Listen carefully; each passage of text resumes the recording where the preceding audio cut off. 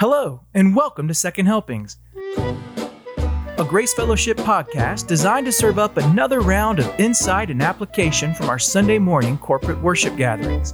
Pull up, dig in, and get filled as we take another taste of God's greatness.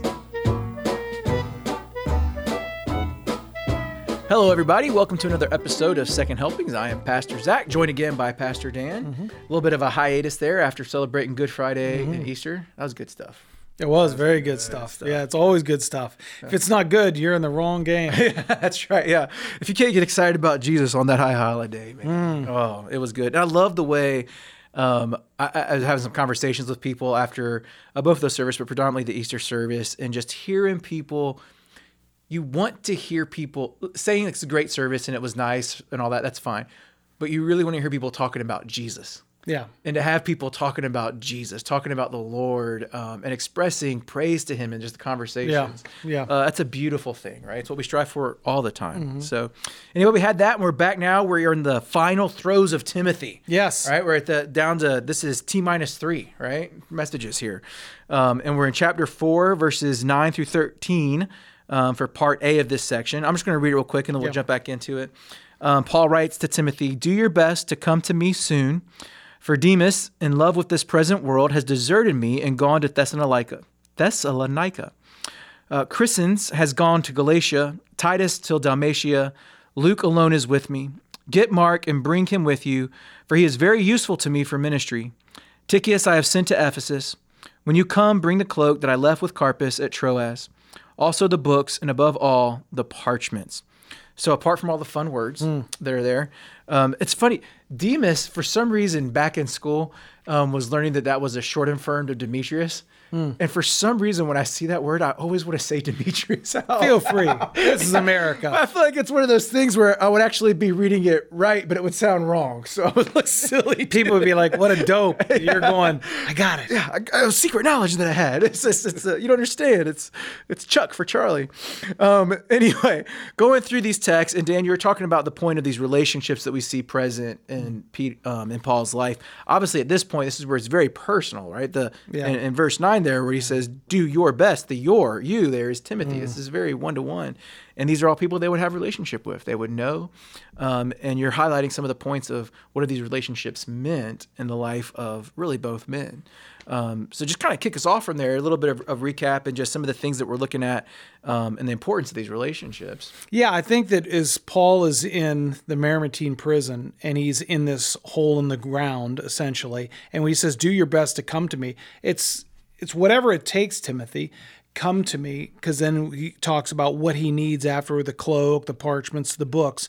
But the idea is that when he's there, he's not filled with bitterness. He's not filled with anger. He's not filled with frustration of, is this how my life is going to end?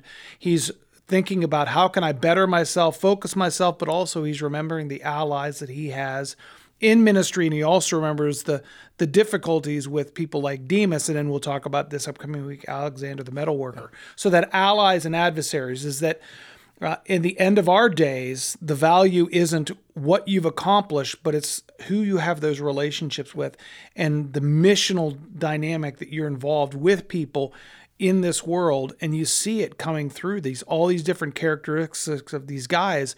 Is that we need people like that in our life, and we need to be like these things for other people. Yeah.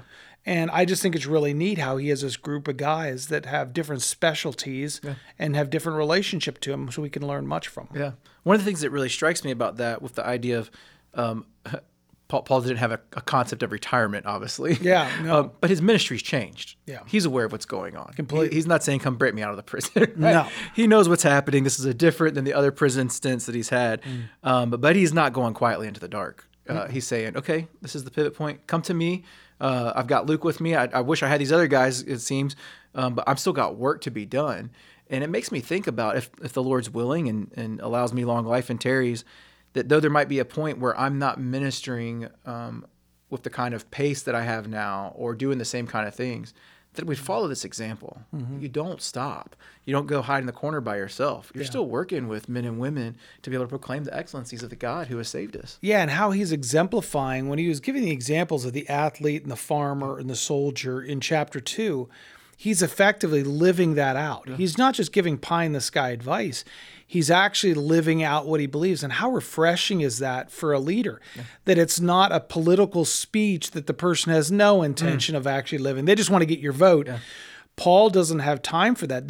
Everything matters. Yeah. And so whether he's sending a guy to Ephesus to cover that church while Timothy comes here, or he's sending out somebody to Galatia, Dalmatia, he's just on point. Yeah. And he's in a prison. He has every right to go, okay, time out.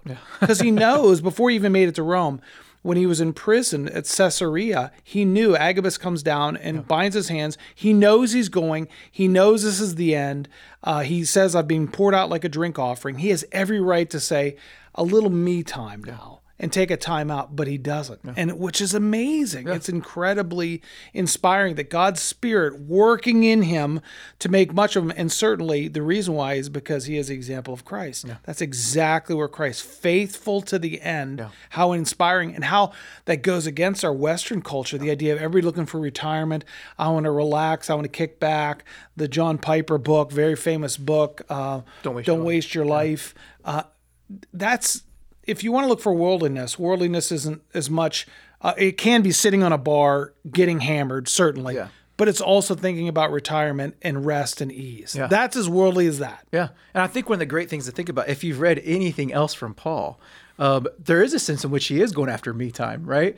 Because the reason that he's running strong towards the end is he is, in a sense, going after what's in it for him. Yeah. He knows this is the flavor I want to take. He's tasted of Christ Jesus and said, more. It's not the ease. So, yeah, you're right. He could be in the prison and be like, it's time to hang up the cleats, man. I'm going to come in easy. But it's because what I don't want people to get is the impression that it's just work for the sake of work. Yeah, that's right. Paul never worked for the sake of work. He tells you he's working for the display of the goodness and righteousness of God because it makes him happy. Yeah. And that's how I would hope that we would all want to do that. Yes, our faculties will give way if the Lord decides for us to live longer. Things will get harder, we'll be slower, those kind of things. There's some people out there twice my age that could pace me. So I understand that's not always the rule.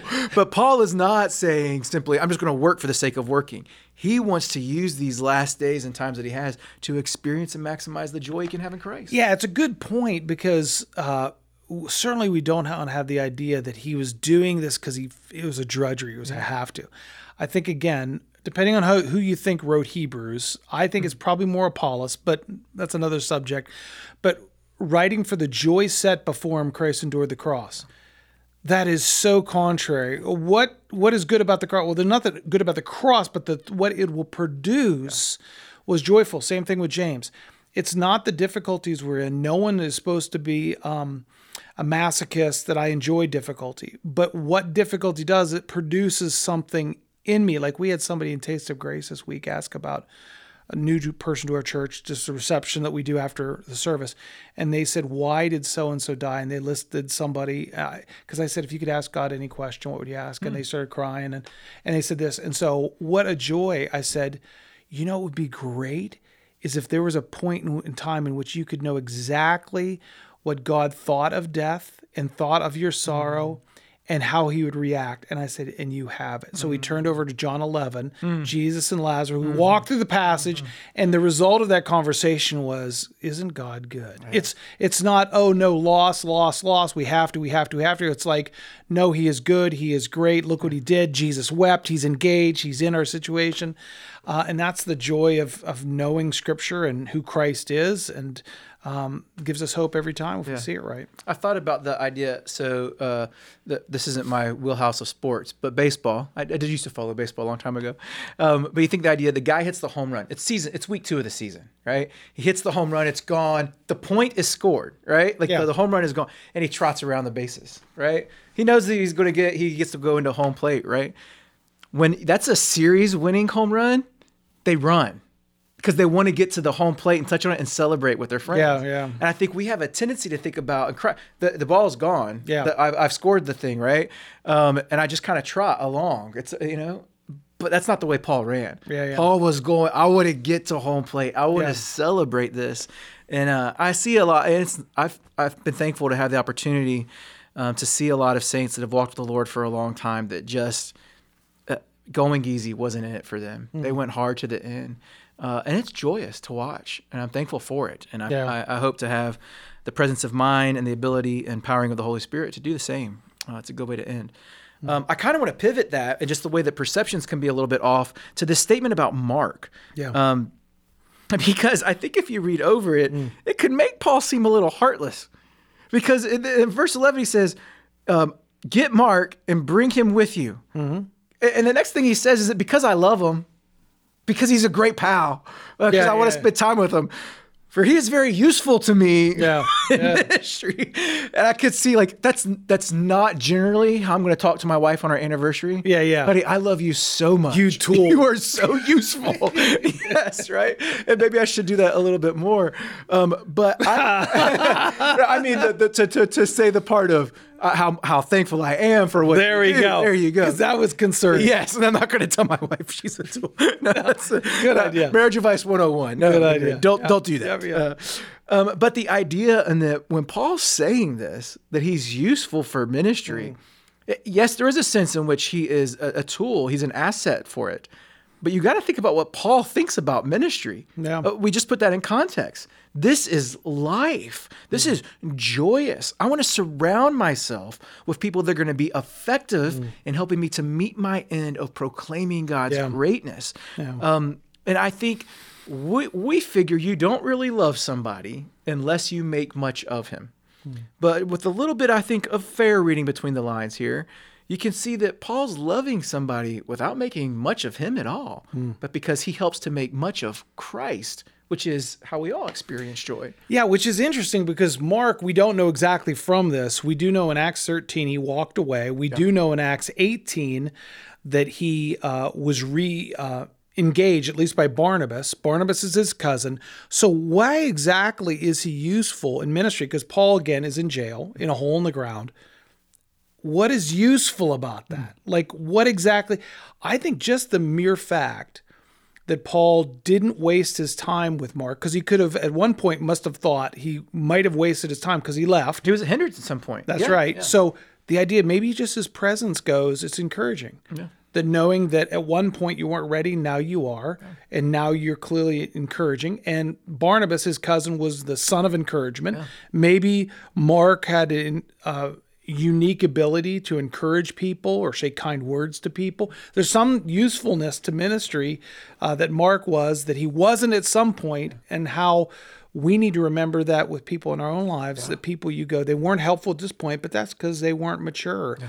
But don't give up hope because God has a plan for them just like he has a plan for you. And we probably need to hear that for our own life, right? Yeah. Like that you are hopefully maturing and becoming more and more effective, a better helpmate for your brothers and sisters in Christ as we work together to do this ministry. And even if on Sunday I was talking with a parent, somewhat encouraging them, going, listen, be careful not to treat your 14-year-old like they should be 18.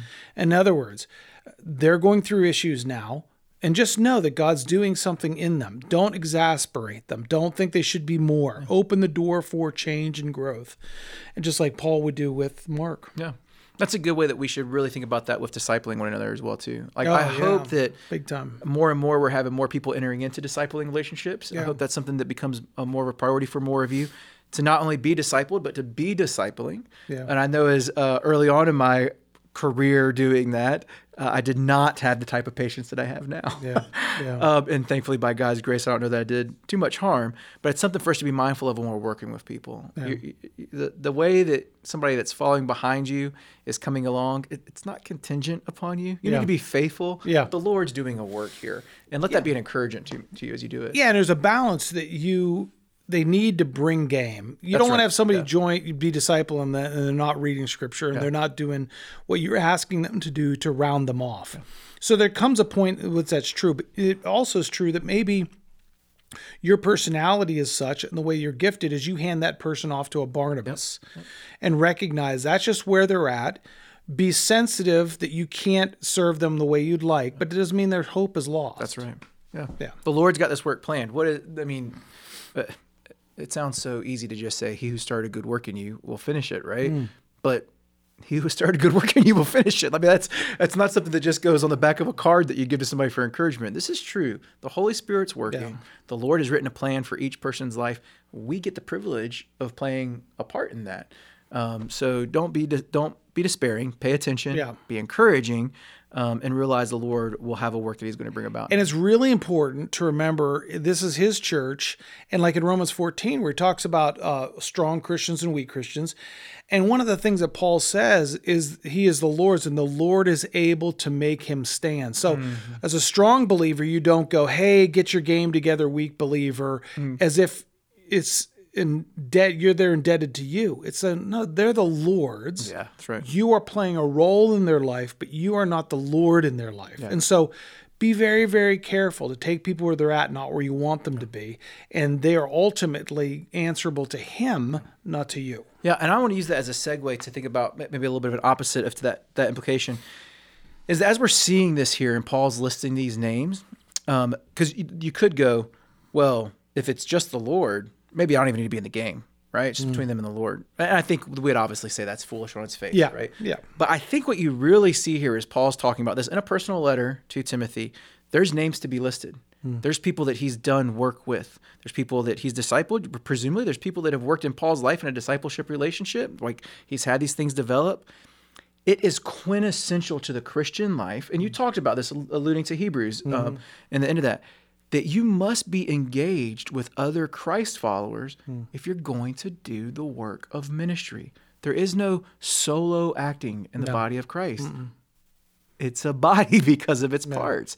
And I just think that all of us need to have that encouragement from time to time to look at where we're at and say, are there people that I have these type of relationships with? Not just the fishing buddy, not just the mom that I go on walks with in the neighborhood and those kind of things.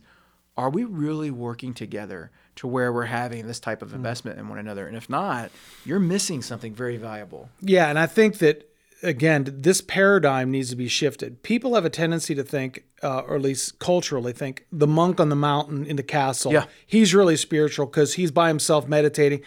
And I would argue he is the quintessential, using your word, non-spiritual person. In other words, you can't live out the Great Commission on a mountain in a castle. That's safe, and in large measure, that's not only ignorant, best case scenario, he's incredibly ignorant of what the scriptures say. Worst case scenario, it's just flat out evil because you're out of the game completely. The other thing is where people, we don't say that, but some people go, I'm type A personality, so I don't make friends. So like it's a pass. No, you actually don't get a pass. You are type A, understandably, but God can do a work in you and open yourself up to at least a smaller group of people. In other words, the enemy wants those excuses to be generated because as long as he limits your relationships, the potential reformation that can happen in your life because of those relationships. If I don't know you very well, I don't have to deal with your garbage, then I don't learn how to love difficult people. But if I know people who are difficult, that's a gift because now I've got to be transformed by Christ to change to meet that person, or the impatient person. I've got to develop patience. But if I don't know you, I don't need to. And that's where the people who jump from church to church to church to church, some I think I'm looking for a better church, okay? And that's can be understandable at one level. But very often they don't realize they're enslaving themselves. They're on a kind of a demonic roundabout, is that when they're doing this, they never get to know people long enough, and you track 10, 15, 20 years, they haven't really changed. Why? Because they haven't been in the lives of people and no one's challenged them to change. They've just been a consumer. And they might think they're really spiritual, but I'd say you're completely and utterly not as spiritual as you think you are, because you landed a church that is following hard after Christ, that is doctrinally correct, all that, but never perfect. And thank the Lord for that, because that's going to push you to meet people where they're at, not where you want them to be stretched, learn how to forgive people that you got to see every week. You need those imperfections if you're going to be transformed. We need other people. And so that consumer mentality is just really, it's a serum of the enemy to keep people drugged. And in America, we've got drug dispensaries of that serum going out, of people just being consumers. And it's incredibly dangerous. And you've touched on this a couple of times, and I think it's something I don't care if it becomes redundant for our people to hear this, because it is something that's coming down the pipe in the future more and more frequently. This idea of online church, online community. Yeah. There's just no. Like it's not possible. Yeah. Online community is an oxymoron. Yeah. It's the idea that you think that's a thing. It needs to be a wake-up call to you that you're probably already drinking the poison. Yeah, right? for sure. This is you go, well, there's some benefit to it. Absolutely. There can be a lot of things that have some benefit to them. Yeah. But why would you want to try to waste your time on lesser things, right? You cannot have that. We are designed to be together. I think of mountaintop experiences you see in the Bible, right? You see Moses and Sinai. What's the Lord do? Go back down to the people. Yeah. Peter, let's build some come on, Peter. You got to be with the people, right? And I've thought about that actually recently with the when you were talking about, I don't remember when we were doing this, about Jesus telling Peter to feed his sheep, right?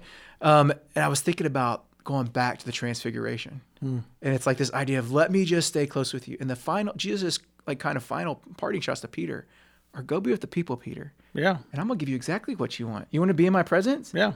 Go with the people, right? Yeah. And we miss that in a society that's, remember young enough to remember, or old enough to remember the me generation, right? That didn't go away. We're still thinking me. You've got to be around other brothers and sisters so that you can get more of Jesus. Yeah. And we can't let that get away. And the challenge is that you've got pastors, some I think well-intentioned, they just go, I want to get the message out. out. The problem is you've got to differentiate the community that is the church and the message that you're getting out. So the message is fine. Put out material, put out content, all that other stuff.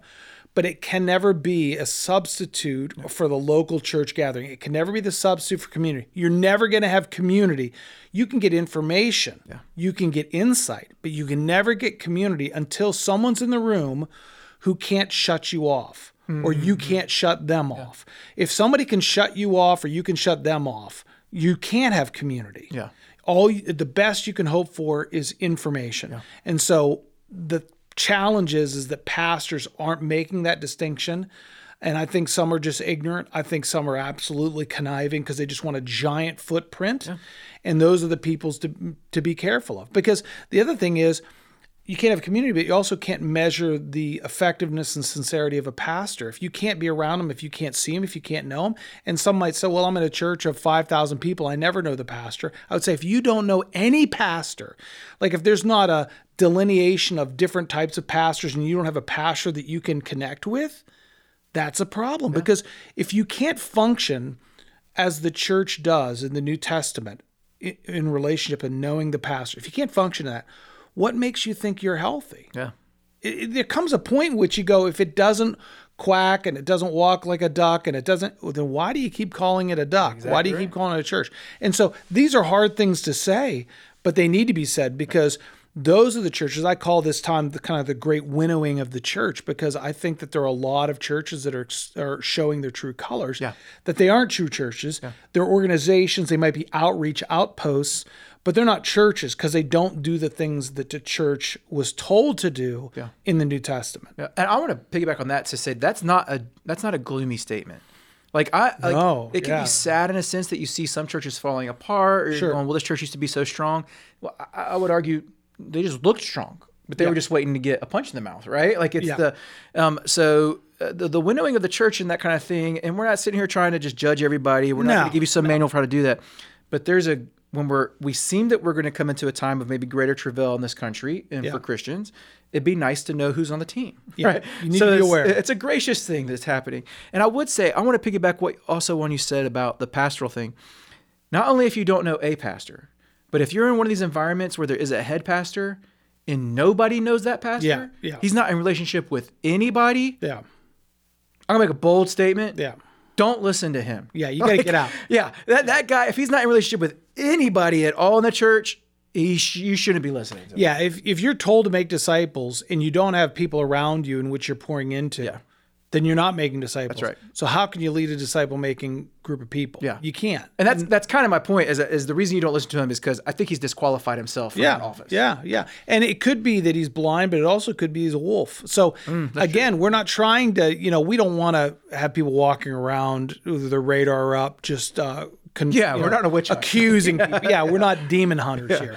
But the idea is being discerning. You have to be, because I hear stories every week of people who are like just today finding out that Baylor has started an LBGQ, whatever the rest of the things are at Baylor. So it's supposed to be a Christian school, and they're talking about. I actually saw one of the representatives of the school go, we can still have our values, but we'll create an accepting environment for people who are oriented differently sexually. And so you go, you can tell yourself that, but you can't do that. You can't say we're going to have a value distinctive of following Christ, and yet we're going to create an environment in which people don't have to follow Christ. Yeah.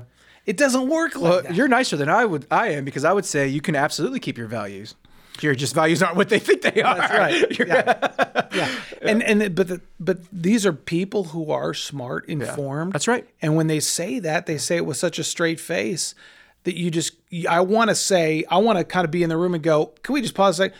Do you really mean what you're saying? Do you have any idea?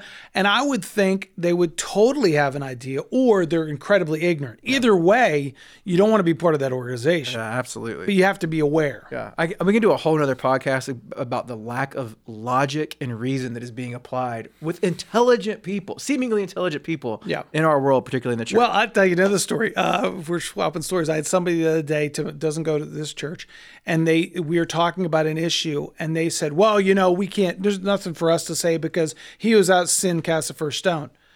I said, hold on a second. Did you think about what you just said? Like, we're talking about a subject and we're saying it's clearly a right and wrong issue. And this person's comeback is, we can't say anything. So I said, at what point must you be pure enough that you can say something?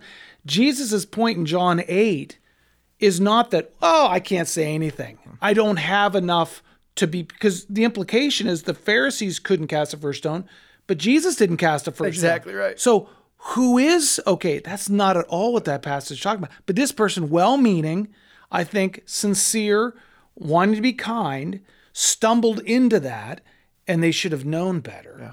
And so you have to stop and go, let's both sharpen our discernment axe here. Let's think about what was going on in John 8, what exactly the point of that is, and how what you just said absolutely has no bearing on this. Yes. And just for clarification, if you're going to look up, Jesus' point was don't kill them. It was not don't do anything. Stoning is killing somebody. Well, and also, if you go back, the witnesses, you're supposed to have witnesses.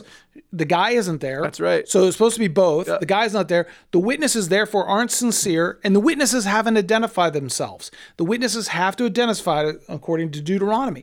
So this is a complete setup. They're not interested in the well-being of the woman and the man and the holiness of God.